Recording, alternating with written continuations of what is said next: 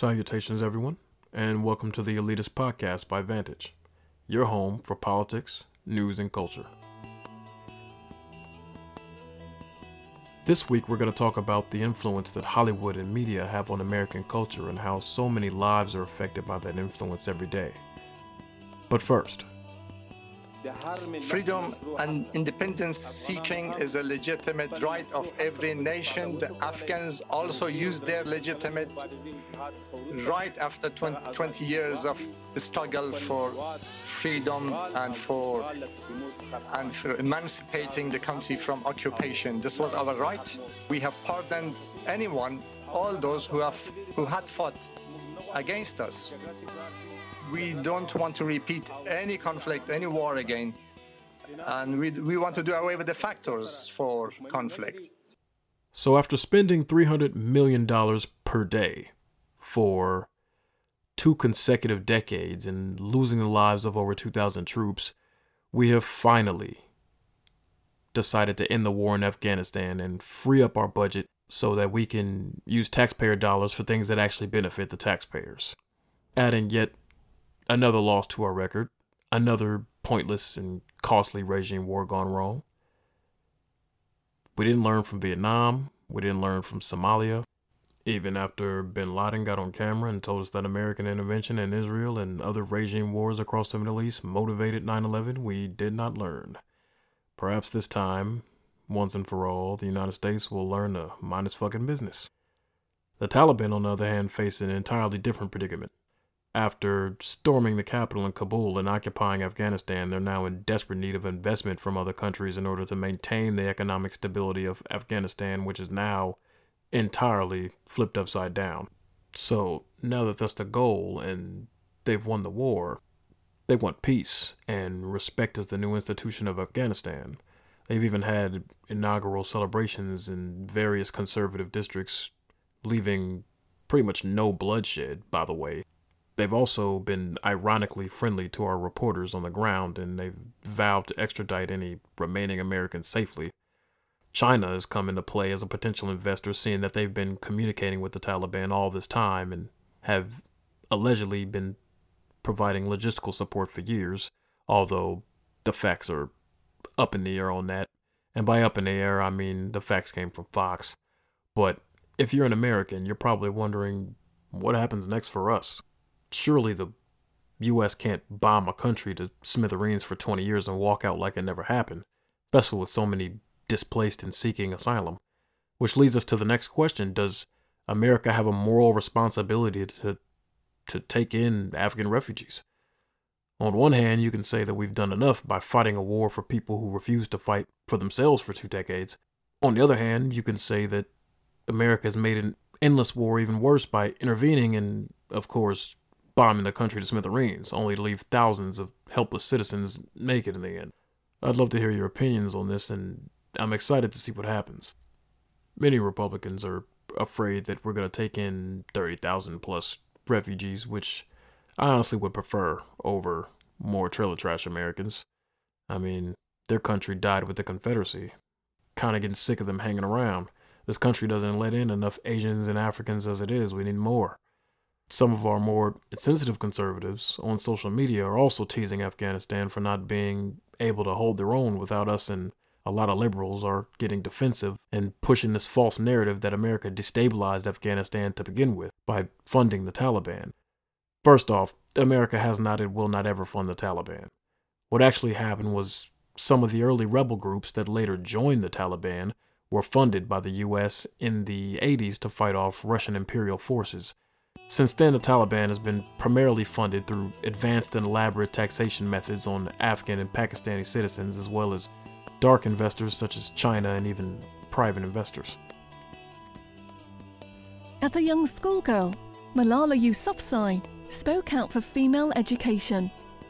When she was shot in the head in 2012 by a Taliban gunman and survived, her voice only became louder. Today, she is a leading advocate of female rights and education. She is also the youngest person ever to receive the Nobel Peace Prize. The Malala Fund is an organisation that she spearheaded with her father to provide refugee girls with 12 years of education to achieve their potential and create positive change with their families and communities. Visit and donate at malala.org. Back to you, Kevin. The Biden administration says that they're going to crack down on illegal firearm manufacturing and distribution in a lot of ways, but we're going to talk about the ways that could actually make a difference. One way will be to hold gun manufacturers accountable. In 2005, Democrats voted against the Protection of Lawful Commerce in Arms Act, but gun manufacturers successfully lobbied Congress to secure its passage. This law protects these manufacturers from being held civilly liable for their products, and it's a protection only granted to them. It doesn't exist in any other industry, which is hilarious. But Biden will prioritize repealing this protection, which is fair game because guns don't kill people is a poor excuse for getting special treatment. Crack doesn't smoke itself either, but we've sentenced people to decades in prison for drug distribution every year. Another way will be to ban the manufacturing, sale, and importation of assault weapons and high-capacity magazines. Other strategies include buying back firearms that already exist, which is good because people who misuse firearms are usually dirt-ass broke, but of course we would also be running the risk of people manufacturing illegal firearms and selling them to the government for profit through couriers, which could be an inadvertent consequence. They're also considering a ban of online firearm and ammunition sales, which is where a lot of these rampant mass shooters get firearms from, and unlike people from the ghetto, they actually would have a hard time getting a firearm elsewhere, which can make a pretty decent difference, but let's be real, mass shootings are a small epidemic within a much larger gun violence issue. Being a Nigerian dude, I'm glad I grew up in America because I'm going to be honest, there are Africans and a lot of African Americans ask me, say, well, you're Nigerian. Why is it that Africans think they're better than African Americans, man? And it's because it's the images they show. It's the images like in Africa, they show African Americans as criminals and thugs. That's all they show. And in America, they'll show Africans, butt naked and shit, with no food, the whole nine. So when we meet each other, Africans be like, I am better than you. And be like, man, fuck you, black African booty scratcher. They used to call us black African booty scratchers. And I used to be like, I've never seen Africans scratching their ass just all day. You feel me? Now we're going to move on to our topic of the day, which is the influence that Hollywood and media have on American culture.